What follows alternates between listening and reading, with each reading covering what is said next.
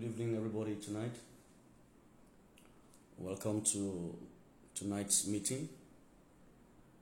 I want to thank God for you all as we join in gradually tonight into the Bible study for today.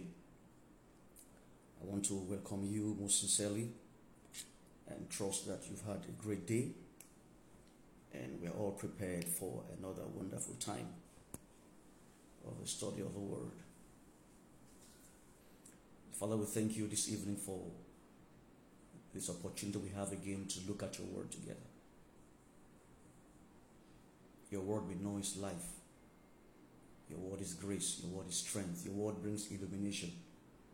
Cause our hearts tonight to be illuminated.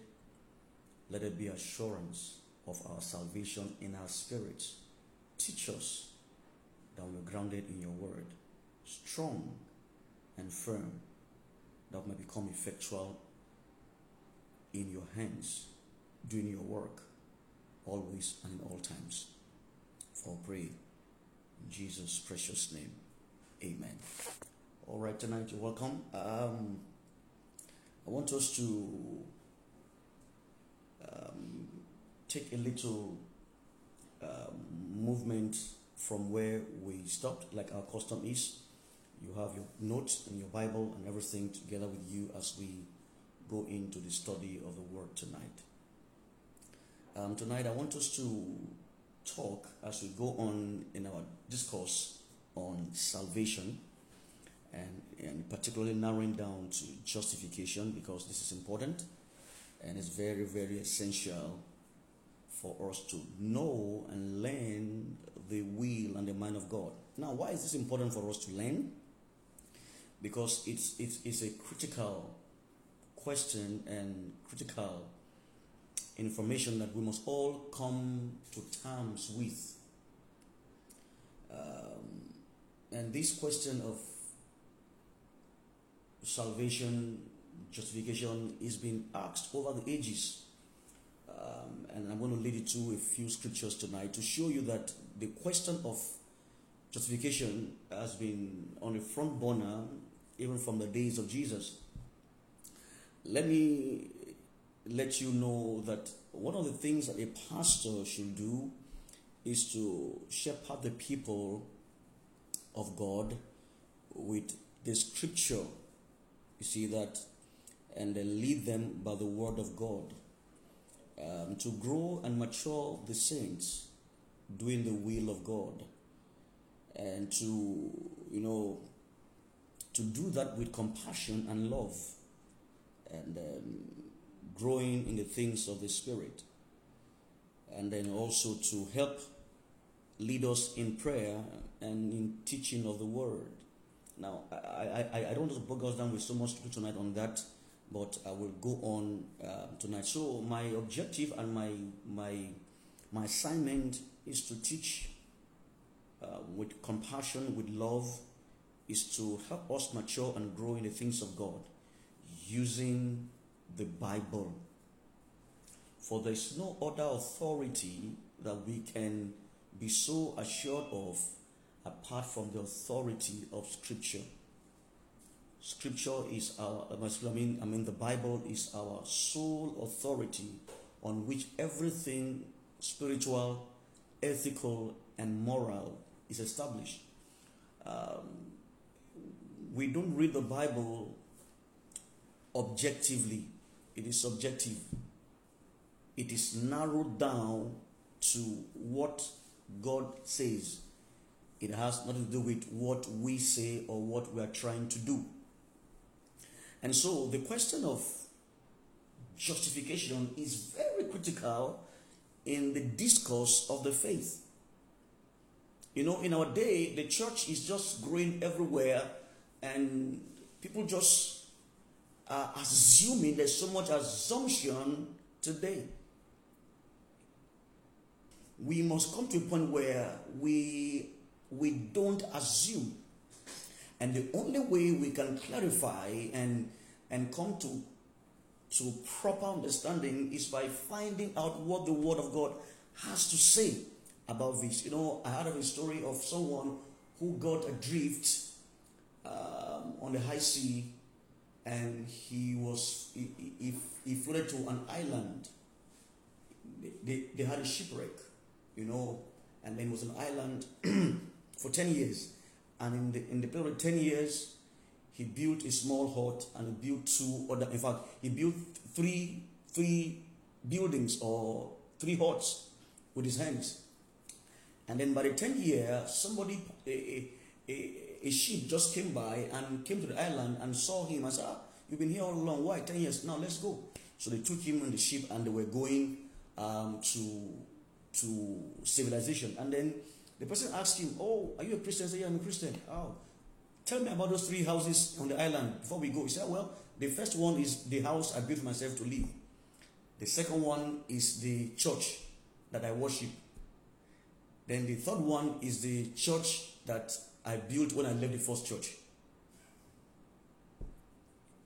Now it's funny, but it's the same human being himself, soul member, left the first church, moved to the second church that he built. If he stay for another 2 years, you move. Now it just tells you that there are many doctrines, many articles of faith, but there must be something that we must all agree to about justification. Now, if you read John chapter 3, there's a story of Jesus and Nicodemus. Jesus told him in chapter 3 and 4, he says, except a man be born again, he cannot see the kingdom of God. And then he asked the next question. You know what he asked Jesus? How can a man be born again when he's what? He's old. That means the question of salvation, of justification is as far as we can go to trace Jesus' time. Now, mind you, Nicodemus, in fact, Jesus told him, you are the leader of the Jews. You are a Pharisee. You are a teacher in Israel. How come you don't know this thing? It means it is not about the religious standing, it's about following the understanding and the laid down principle of the Lord. You see, he asked Jesus, how can a man be born again?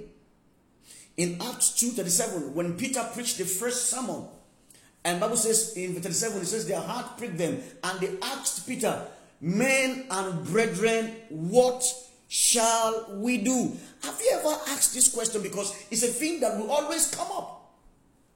What shall we do? So people over the ages have always asked this question. How is a man justified? Romans 10:13. It says, for whosoever shall call on the name of the Lord shall be saved. And now, how shall they call? What does the calling entail? How will you call to be saved?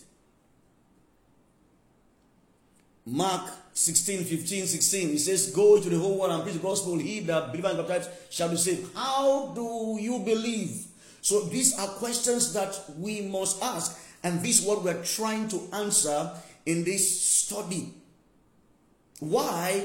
So that you understand yourself and be able to help others know the truth in love.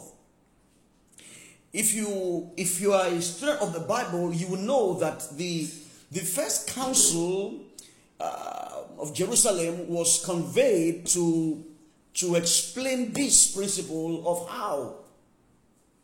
The issue is everybody has a view of justification. And the word simply means the word how to be made righteous. And this is important that we get it right because there are consequences. And the consequences for not getting this right is grave.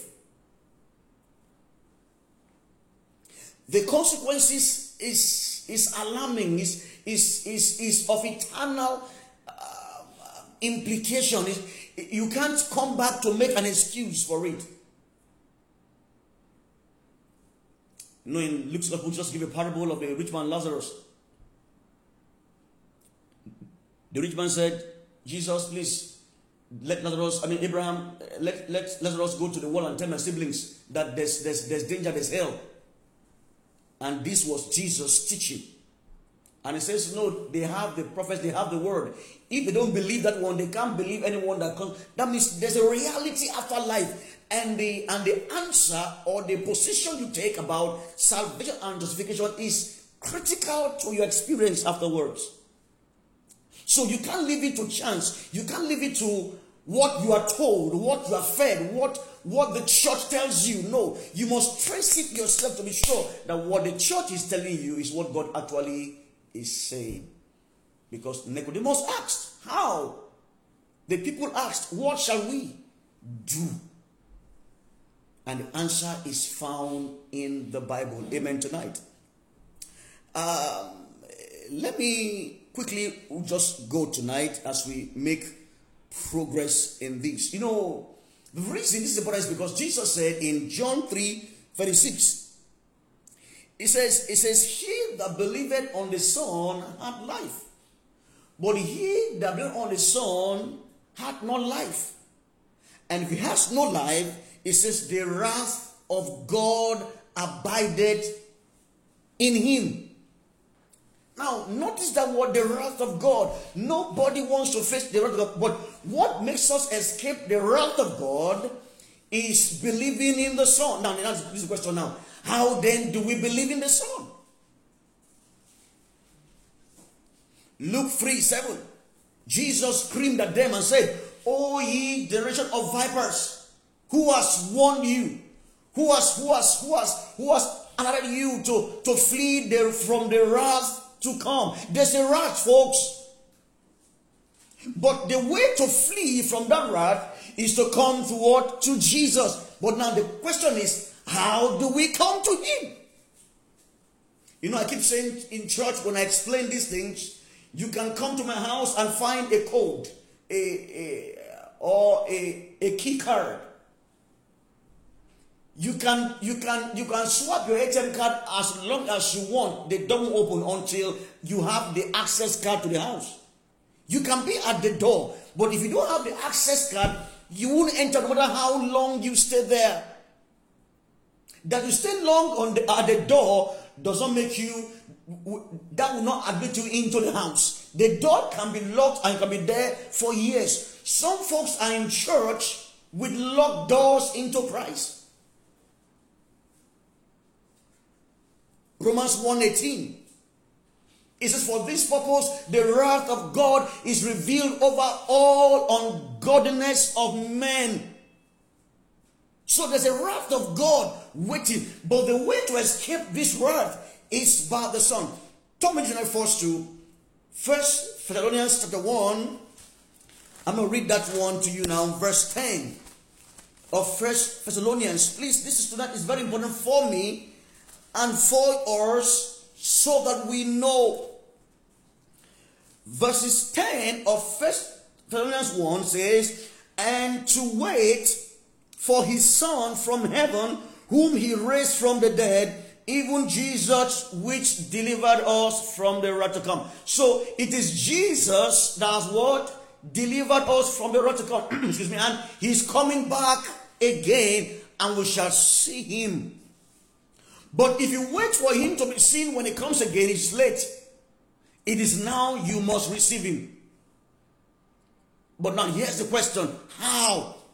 And that's why you find today in several places, and tonight real honestly, Jesus spoke in Matthew 7 from verse 15. Beware of the Pharisees. Beware of the false prophets. Mark that will lead you astray. Mark them and check the word. Jesus gave us several warnings. Paul said in Galatians 1 verse 6 and 9, say, if anyone will preach to you again another gospel other than that which has been preached, let him be an anathema. Same in verse 9. That means there is a gospel, and therefore we must come to terms with it. Now, every denomination has its own way. God didn't call us to follow the denomination. He called us to follow what? His word. And tonight we want to see what the word of God says. The time is near. He's coming back again, but are you prepared? Before I read a few things tonight, let's turn our Bibles to everybody tonight. Let's read together. Acts 15. Acts 15, we'll read from verses 1 through verse 9. Do you know that some people in church, as they preach as pastors, they never quote scripture. They don't preach from the text of the Bible. Whereas Paul told Timothy in 1 Timothy 4:13, he says to him, until I come, give attendance to public reading of scriptures, to teaching and to preaching. For this is sound and good for you and the church. Acts 15 from verse 1. Hallelujah. And certain men, because the purpose of this meeting is on the issue of how will men be saved. What is the process of salvation? How can a man be justified in Christ? So it happened with Jesus. Now it happened when Jesus left. So the council here met to deliberate on this particular issue and hear what they say and see what the Lord said here. So read together tonight. And certain men which came down from Judea and taught the brethren and said, except ye be circumcised after the manner of Moses, ye cannot be saved. You see that? So the issue of salvation, that means some people have their own way. Some have their own way. It became an issue in the early church. And God, by the word of God, gave us a definite place so that no one has an excuse. No one is deceived by any man or any institution or any race. God's word is so clear. Let no man deceive you with vain words.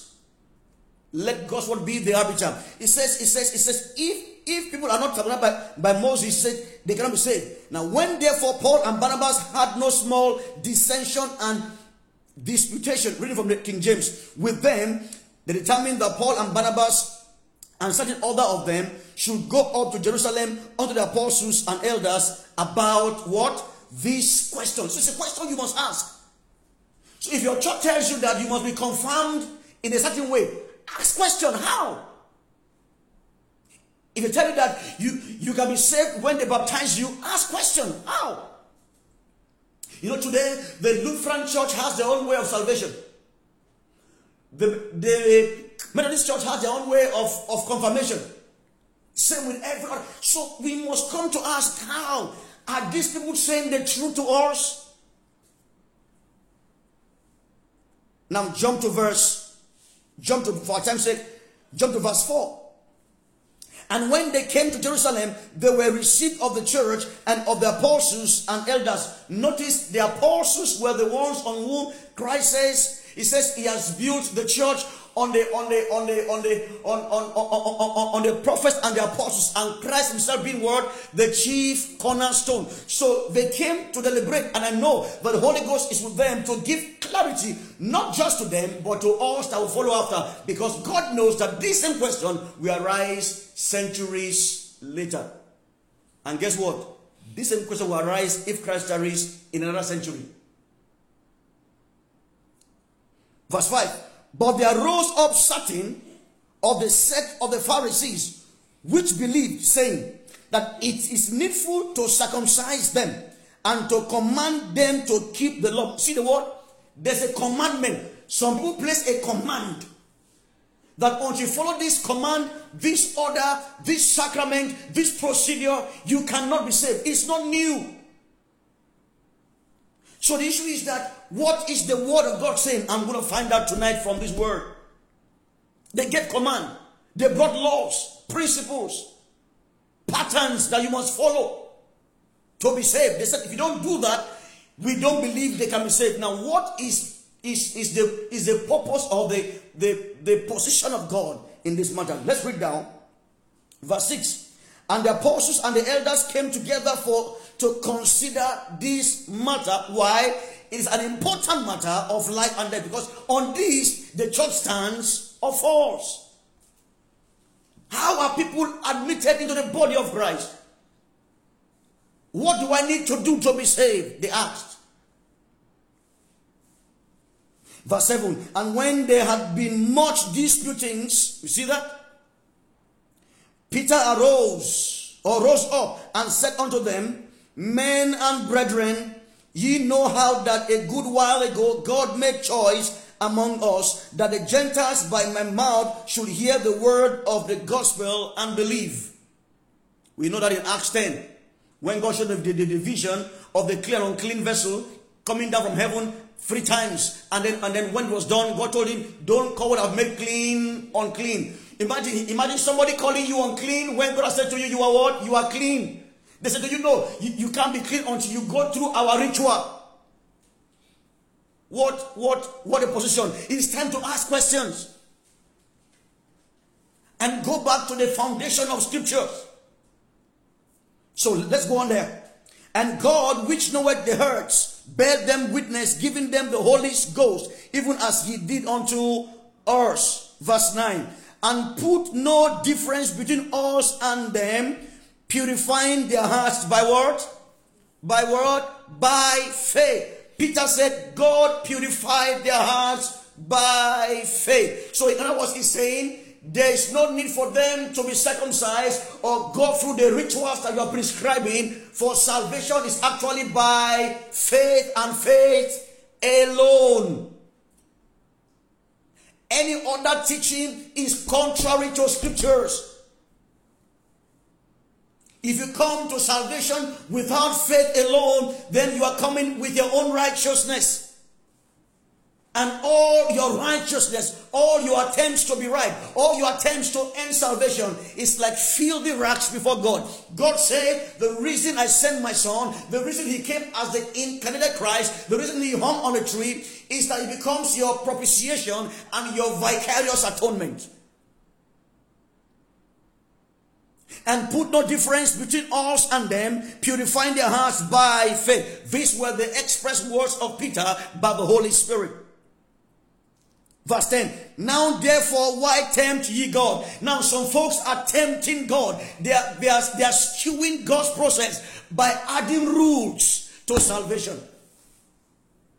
And they cloak it in the garment of religiosity and sanctimoniousness and church hierarchy. Why tempt ye God to put a yoke upon the neck of the disciples, which neither our fathers nor we were able to bear? Wow. That means God doesn't expect anyone to put a yoke on you. You must go through this. You must wash your hands. You must clean your face. You must be baptized. You must eat communion. You must, before you are saved. No, it's not scriptural. We come to salvation by faith. That's the way of God.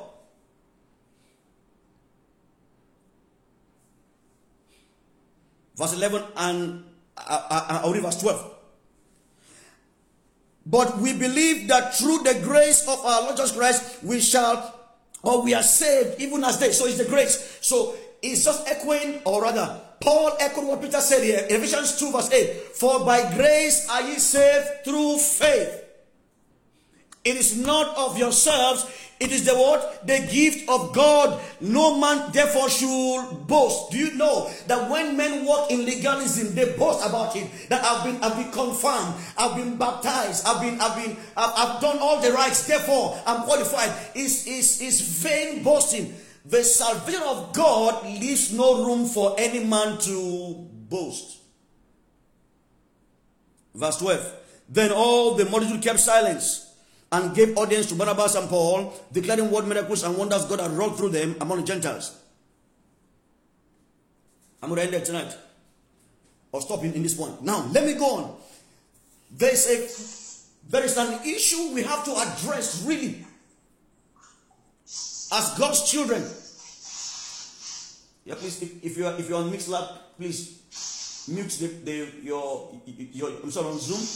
I think it's Sister Everity. Please mute your speaker. Thank you. God bless you. Please mute it. Amen. All right. So Ramona, please help me mute it. Can you check? I mean, mute it so that it doesn't interfere. All right. So we have to look at this from Scripture. No sentiment, no personal opinions. It's time to start critiquing so we can do things right. Now, let me say this to you this evening. Justification means, or rather, it's a word, dikanosis. Righteousness means dikasune. This same word, it means being made right and accepted in God. Now, the next thing I'm going to take tonight after this teaching will be regeneration. Because without you being regenerated, you can't be actually justified. But let's take this one tonight and start from there. You see, our understanding of justification, of being made righteous, is very important. And the only way by which we can be justified is the only way by which God himself has prescribed. If we try to go find our own way, it should not be accepted of God. God has prescribed the way for us, and it's by the way of faith. You see what Paul said in Galatians 3 verse 13, he said, and being found in him, not having my own righteousness, which is from a law or a set of rules. Galatians 3:13. But the righteousness which is of faith by him. Paul said, when I got saved, I didn't get saved by a set of rules, being found in him. You can't be found in him with your own. If you have to do something to be saved, then it's not the right way. Being found in him. That means you can't do anything to earn salvation. You can't do anything to be justified. It's by faith in the finished work of Christ. 2 Corinthians 5 verse 17 and 21. It says, if any man be in Christ, if any man be in Christ, he's a new creation. All things have passed away. Folks, you can't do anything to be in Christ. It's Christ that gives birth to you. 21. It says, and God made him that knew no sin to become sin. So everything that happened to us towards our justification is by what Christ alone had done. Galatians 2:16. Turn with me tonight. Let's read again so you can see. Because this is important as the church grows. So we know how people are admitted in the church. It is not by the church conferring on you salvation. No. It is God himself that saves you. You are justified by the finished work of God. Is by grace. Peter said so. It's the grace of God and by the faith of God. Same thing that Paul said in Galatians 2:16. I want to read right now. 16 says, knowing that a man is not justified by the works of the law, but by the faith of Jesus Christ. Even we have believed in Jesus Christ, that we might be justified by the faith of Christ, and not by the works of the law. For by the works of the law shall no flesh be justified. This sounds like what Peter said in Acts 15 verse 9. So, Christian justification is not by a set of rules put in place by man. Man can't justify you. Man can acquit you because he himself needs an acquitter. He himself needs to be acquitted. He himself needs to be saved. So a man who is drowning can't save another drowned person. They are both dead. It takes a one who's alive to save. According to Scripture, being made righteous is not a process. It is an event and it's the work of God. Amen. You know, some people said that you can't be justified until you do that. It's a process that you can't be sure if God has receive you or not until you die. That's a bad place to be. You can know. The Bible says, for the Spirit of God bears witness with our word, with our spirits, that we are children of God. Now, therefore, we can call God our Father. In fact, Hebrews says that Jesus has become the firstborn from the dead and has called us friends and no more slaves. Listen, if you're a friend of someone, then you are a friend indeed. Amen tonight. So, being justified is not a process. It is an event. It's an act of God. It's a gift of God based on the sacrifice and the finished work of Jesus on the cross. So you can't do anything to earn it. It's given unto you. No one earns his salvation. No one is justified by a set of rules. It is strictly the act of God. No institution can confer a right standing for you before God. For all have sinned.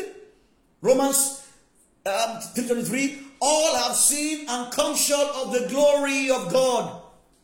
No institution, no human being can confer on you a right standing before God. It is God alone that justifies. So say Paul. No other ceremony can make you justified before God. It is the faith of God alone that justifies us. And so when men come, when men come up with rules, there's a way it whips us religious passion. It's works. And whatever you do by works, you also keep it going by what? By works. But salvation is by faith in Christ. And that's why it's only Christ that can sustain and keep us in this way. When some people say that grace can be conferred, that's not true. Let's look at scriptures tonight. You know what I'm saying? So when you go to preach, when we go for outreaches, we will know what to say. Don't help people. Don't pack them. Don't assume that they are saved. Let them follow the principles and the protocol laid down by the word. Titus 2 tonight. Let's turn it tonight. Titus 2. If you are opening the Bible to Titus, you sing the song Titus, Philemon, Hebrews, and James. So you know where it is. So go towards Hebrews. And then go back from Hebrews. You find Titus just by that. Like as Titus, some folks are in Leviticus. Started from there. Well, the Lord bless you, but I believe with time you get it. But let's see this tonight. How is the grace given? Is it true that the grace of Jesus is, some churches say that, they said the grace on my life. As a pastor, I'm praying for you because of the grace I carry. Which grace? Nobody carries any grace that saves men. The grace of Jesus is been given to all. No man carries it. I've had to pray. By the grace of this man.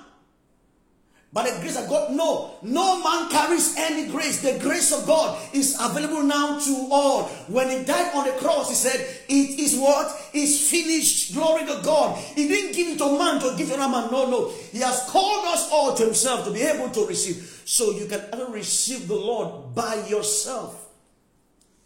Titus 2:11 tonight. Please start with me and sing. For the grace of God that bringeth what? Salvation had appeared to how many men? Some men? The clergy? The church? No, all men. Now, the all men here is generic. Both male and female, both boy and girl and children. The grace of God that bringeth salvation has appeared to all. It's not given to a few to hold in trust for Jesus, no. And to give to those who they feel like giving, those that meet their criteria, no. The grace of God is been given to all men. Titus 3, verses 4 and 5. In fact, let's read from verse 3. For we ourselves also were sometimes foolish, disobedient, deceived, serving diverse lusts and pleasures, living in malice and envy, hateful and hating one another. But after that, the kindness and love of God, our Savior, toward man appeared. I love this. You see that? That's the same grace in 2:11. That kindness is the grace. That same grace that Peter mentioned in Acts 15, Acts 15 verse 9 and 10. Same that Paul mentioned in Ephesians 2 verse 8 to 10. The grace of God is available to all men. No man right now is restricted from accessing this grace. But no man can be saved except he receives the grace by faith. Now look at it again now. Verse 5. Okay, verse 4. But after the kindness and love of God our Savior toward man appeared, not by works of righteousness which we have done or which we have been commanded to do. Not by it. So you can't get saved by being good. You know, today there are many religions that support goodness. Just be a good person. God will save you. That's what the Pelagians believed. That's what the liberals believe. They don't believe that God has a wrath. The Bible says there's a wrath of God upon all disobedient and all ungodly lives. Folks, men will be judged. Judgment day is coming. There will be a day of reckoning of all men. And God has put this feeling, this understanding, this notion in the hearts of every man. Everyone knows that one day something will happen after death. The Bible says in Preachers 3 verse 11, it says, for God has put eternity in the hearts of every man to know that there's something after life. But the way of escape is salvation in Christ. Tonight, if you're listening to me, you're not yet born again. You're not saved. You can. Not by your works. If God is quickening your heart tonight to receive, you can. Believe in the gospel. Believe in Jesus. Believe that He came, He died. He rose again for your justification. You shall be saved. Put your faith in Him. Receive that grace. He will come into your life. Not by works of righteousness which we have done, but according to His word, His mercy or His grace, He saved us by what? The washing of regeneration. So, before you are justified, actually, you must first be what? Be regenerated. Now, I will take that the next class. So, how are we regenerated? But first tonight, let's ask a question. How are we justified? It's by faith in the blood. By faith and faith alone. Not by works. And the resurrection and the renewing of the Holy Spirit. Now, I will start tonight. Turn to Romans 5, verse 1. Romans 5, verse 1 tonight. I can quote it, but let's read it. Because these things must be clear. You know that there are many people in church today trying to work out their salvation.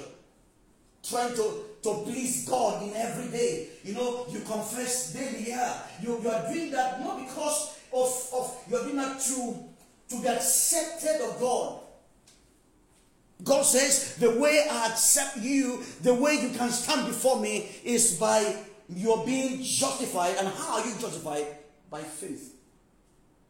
Romans 5 verse 1. Therefore, being justified by faith. It is a faith plus works. But see, I will end this. That true faith brings salvation and works. But faith is not works and salvation. Don't worry, I'll come there tonight. Being justified by faith. So we must believe and understand that our standing in God, our being approved of God, our being received of God, our being to stand before God without sin is the work and the act of God alone. We don't walk in. We have no role to play in that. It's God's work. Amen tonight. Hebrews 4 verses 9 and 10. Hebrews 4 verse 9 and 10. Let's run tonight and see that scripture tonight together. Hebrews 4, 9 and 10. There remaineth therefore a rest to the people of God, for he that is entered into his rest, he had also ceased from his own works as God did from his. So to enter the rest, you must cease from work. What is the rest? The justification of the saints in the Spirit. Justification is strictly a function of imputation. That means God imputed it to us. God put it on our account. It is not what we work for. You can't work, you can't earn it. It can't be conferred on you. So salvation that leads to justification has no input from man. That's scripture. It's clear. So when they tell you that you must do X, Y, Z, begin to ask questions. Say no. The Bible says it's by faith, by grace through faith.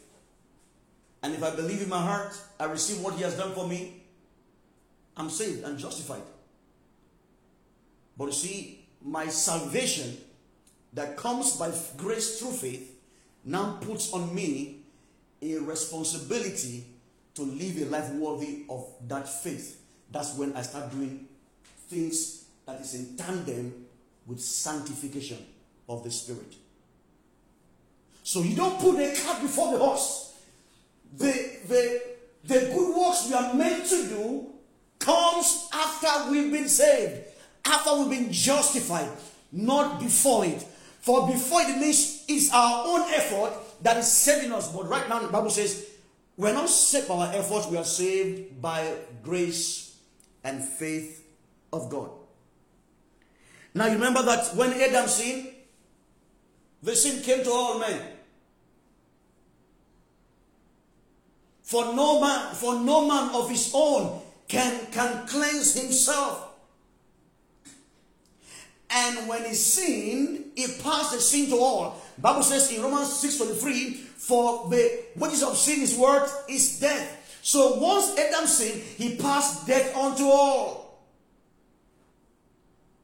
For all died in Adam. Listen, folks. Every human being died in Adam. And you know what? A dead man can't receive anything until he's quickened. But see, what God did in justifying us is by imputation, by putting it in us and for us, because on our own state we can't work it out. So Adam sinned to man, and man became a sinner. And when Christ died, what God did was that God transferred the sins of man to Christ. For he made him to become sin who knew no sin. So don't bother how much sin you've committed. If you can come to Jesus, he will take the sin away from you. When you repent and turn to him and believe him by faith. Hallelujah tonight.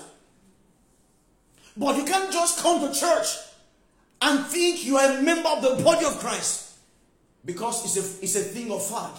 You must believe that this is the way that God has prescribed for the world to be saved. Because the day of reckoning is coming, and the day is close, friends. So when Adam sins, God transferred to you and I And we died by nature. We became children of wrath. We became disobedient. We became vile in our thinking. We became darkened in our heart. You don't know why the reason. You just love doing evil. You know good to do, but you can't do the good in your heart. You see yourself keep doing evil. Why? The nature of sin indwells you. But thanks be to God, for God knoweth that if He left it to you alone, you cannot on your own rescue yourself. He came on the scene to rescue you by Jesus Christ. So the power of sin in you can be broken, so you can be free once and for all, and be saved, and come to a new life of peace with God. So what man did, or what God did, God transferred the sins of man to Christ, and transferred Christ's righteousness to man. 2 Corinthians 5:21. And God made him to become the sin. He carried your sin. Jesus hung on that cross because of you. Hallelujah.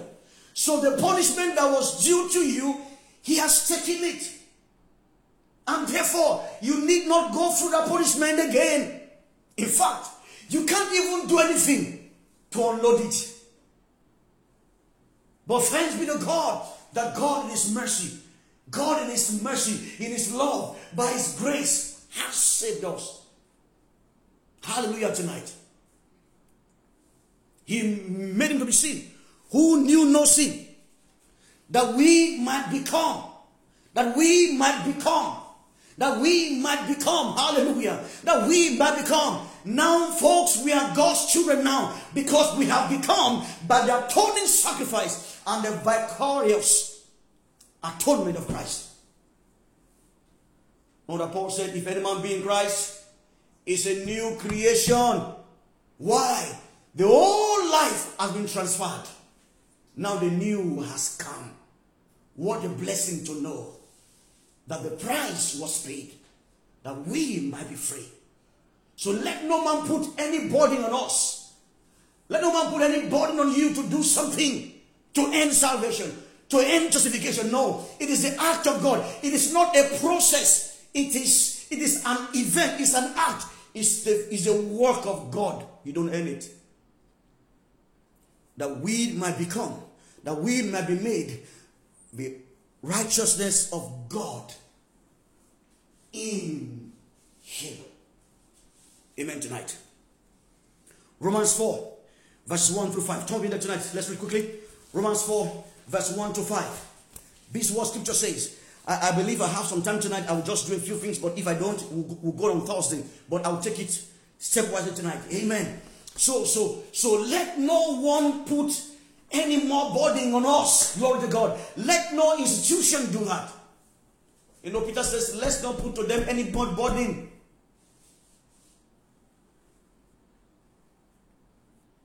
Romans 4. Before we close tonight again, we're going to read Acts 15. Before we close. But I'm glad that my salvation is strictly the works of God. He loves me so much. For God so loved the world. He gave His only begotten Son. He gave. He loved. He didn't say struggle. He just said he who believes in Him. Believe tonight that Christ came from the Father. That Christ is God and His Savior. He shed that blood for you. He hung on the cross for you. He hung. God made Him to become sin on the cross. Romans 4, verse 1 to 4. What shall we say then that Abraham our father, as then the flesh, had found? Verse 2.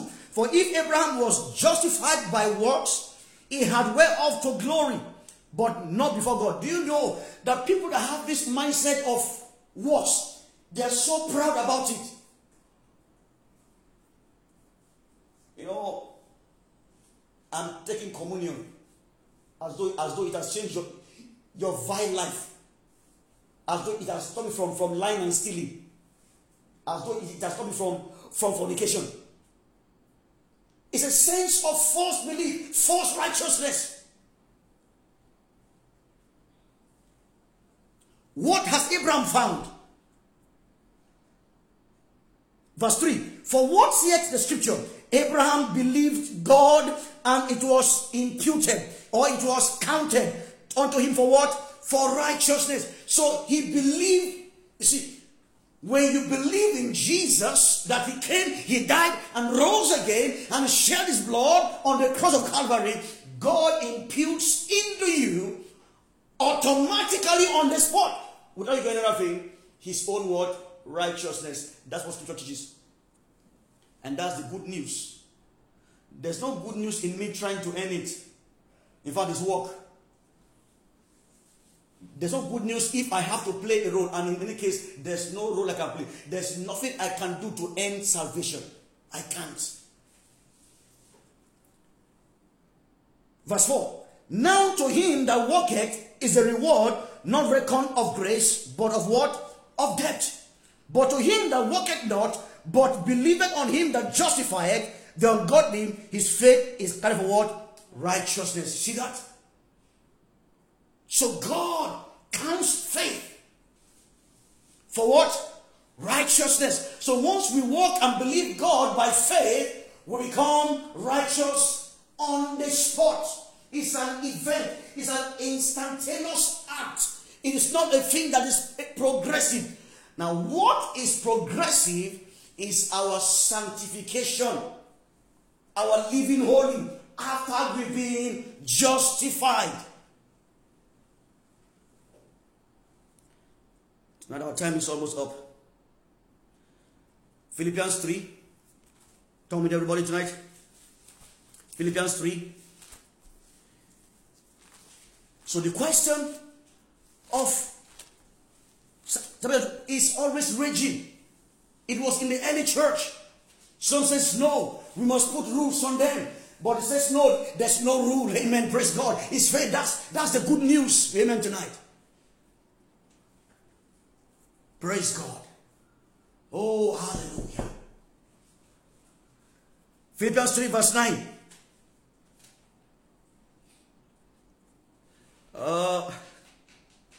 I'm thinking if I could take from, okay, for our time's sake, verse 9.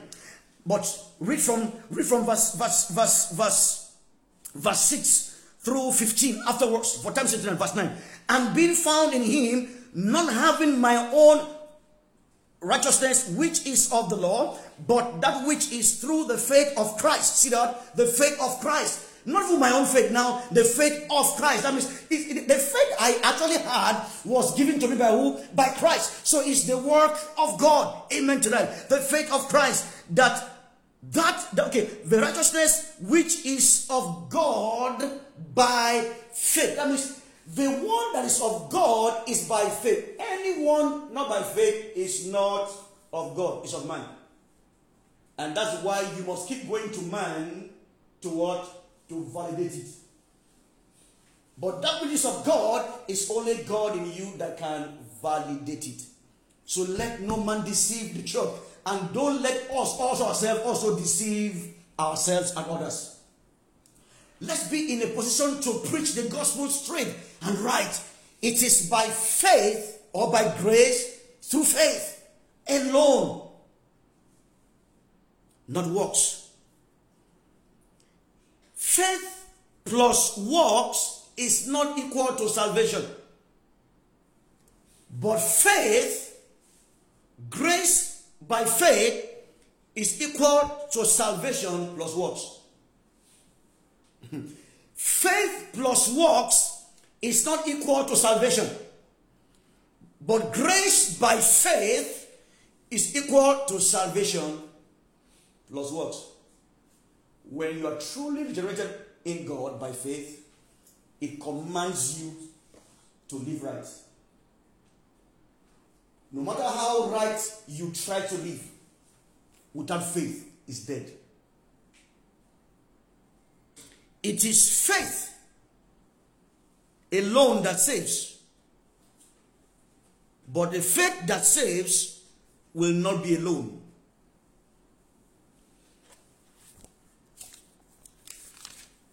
I'll be ending tonight. I hope I've helped someone tonight. This question has been asked over the ages, and it's important because we must get it right, because as a judgment, you must come by the code. You must be saved by grace and faith alone. Let's read tonight through, as I stop here, we'll continue in the next class, Acts 15. Let's go back there again, Acts 15. You know, before I started, I told you that people ask questions, this same question, in early times. Acts 2:37, men and brethren, what shall we do? John 3, verse 3 and 4. Jesus spoke to Nicodemus. He asked him, how can these things be? How can a man be born again when he is old? So there's always this question being asked now, but there's an answer to it in the word. Let's read from verse 1. I read down. Acts 15. And certain men which came down from Judea taught the brethren, and said, except ye be circumcised after the manner of Moses, ye cannot be saved. When therefore Paul and Barnabas had no small dissension and disputation with them, they determined that Paul and Barnabas and certain of the others should go to Jerusalem unto the apostles and elders about this question.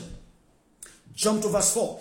And when they were come to Jerusalem, they were received of the church and of the apostles and elders, and they declared all that the things that God had done to them. But there arose up certain of the sect of the Pharisees which believed, saying that it was needful to circumcise them and to command them to keep the law of Moses. And the apostles and elders came together for to consider this matter. Verse 7. And when they had been so much disputing, Peter rose up and said unto them, men and brethren, ye know how that a good while ago God made choice amongst us, that the Gentiles by my mouth should hear the word of God, and believe. And verse 8. And God, which knoweth the hearts, bare them witness, giving them the Holy Ghost, even as he did unto us. Verse 9. And put no difference between us and them, purifying their hearts by faith. Now therefore, why tempt ye God to put a yoke upon the neck of the disciples, which neither our father nor we were able to bear? But we believe that through the grace of the Lord Jesus Christ, we are saved, even as they. Verse 12. Then the whole multitude kept silence and gave audience to Barnabas and Paul, declaring what miracles and wonders God had wrought among them, the Gentiles. Jump down to verse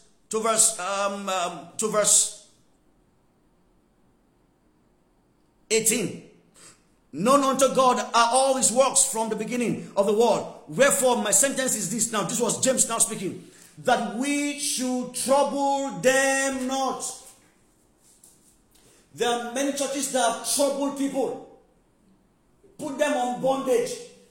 They put yoke on them. Wearing cassock. Putting yoke on people. You must go through this ordinance, this process. And then, you know, I was with my wife. She said, in the Anglican church and in this church, when they are being confirmed, they will wear dress. It's a party. They will have sponsors. They will come and dance. When the confirmation become a thing of partying, it's a work of the Spirit in man. Put on them no more yoke, which from among the Gentiles are turned to God. But that we write unto them that they abstain from pollutions of idols, and from fornication, and from things strangled, and from blood. In any case, these are the things that happen after you being justified. But essentially tonight, we must know. So when we go to preach, we won't tell them, just speak these words. No, we must let them know that it's by faith. God is the one that saves. Their faith must be in the finished work of Jesus. And once that is done, it's sufficient. Amen tonight. We are cleansed by the blood. The blood is sufficient. What Jesus paid on the cross is more than enough to save you. He need not anything from you anymore. That night while he was dying, when the thief told him on the cross, Lord Jesus, Remember me in your kingdom. It is, please go and baptize, confirm, do penance, take the Eucharist quickly, and come back. That will be absurd. But these are things that men do today. And they cloak it in the piety of religiosity and the law. But he said even one night, he says, this day you will be with me in where? In paradise. If you can believe tonight and trust in the blood, put your faith in him, trust in the Lord has worked in your heart, and call on him, he will answer you and cause the saving grace of God to manifest in your life. Let us pray. Father, we thank you tonight for your word. Spoken as laid in my heart to teach your people that salvation and justification is by grace and faith alone, not of works. For this indeed is the good news.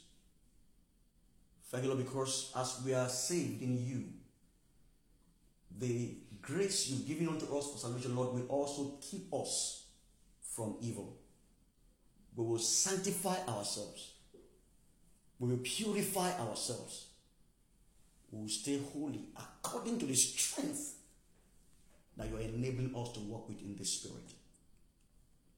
Thank you because your truth spreads. Men are not deceived. Men believe by faith. And they are saved and they escape the wrath to come. Come, Lord Jesus. Come quickly. Spread your word. Call all into the kingdom by the truth of your word as it's spoken tonight. In Jesus' name, amen. God bless you tonight. I hope you've been blessed. I've been blessed too. If you have been blessed, praise God. Join me again on Thursday, same time, by the grace of God. We'll continue on this series as the Lord leads us, for there's more to say. There's more to teach, that we may be equipped, fully prepared to doing the good works of God. Spreading the gospel with both our lives and the word. And the end, God himself will glorify us into his blessed kingdom. In Jesus' name, amen. God bless you tonight. Good night and be blessed. Amen.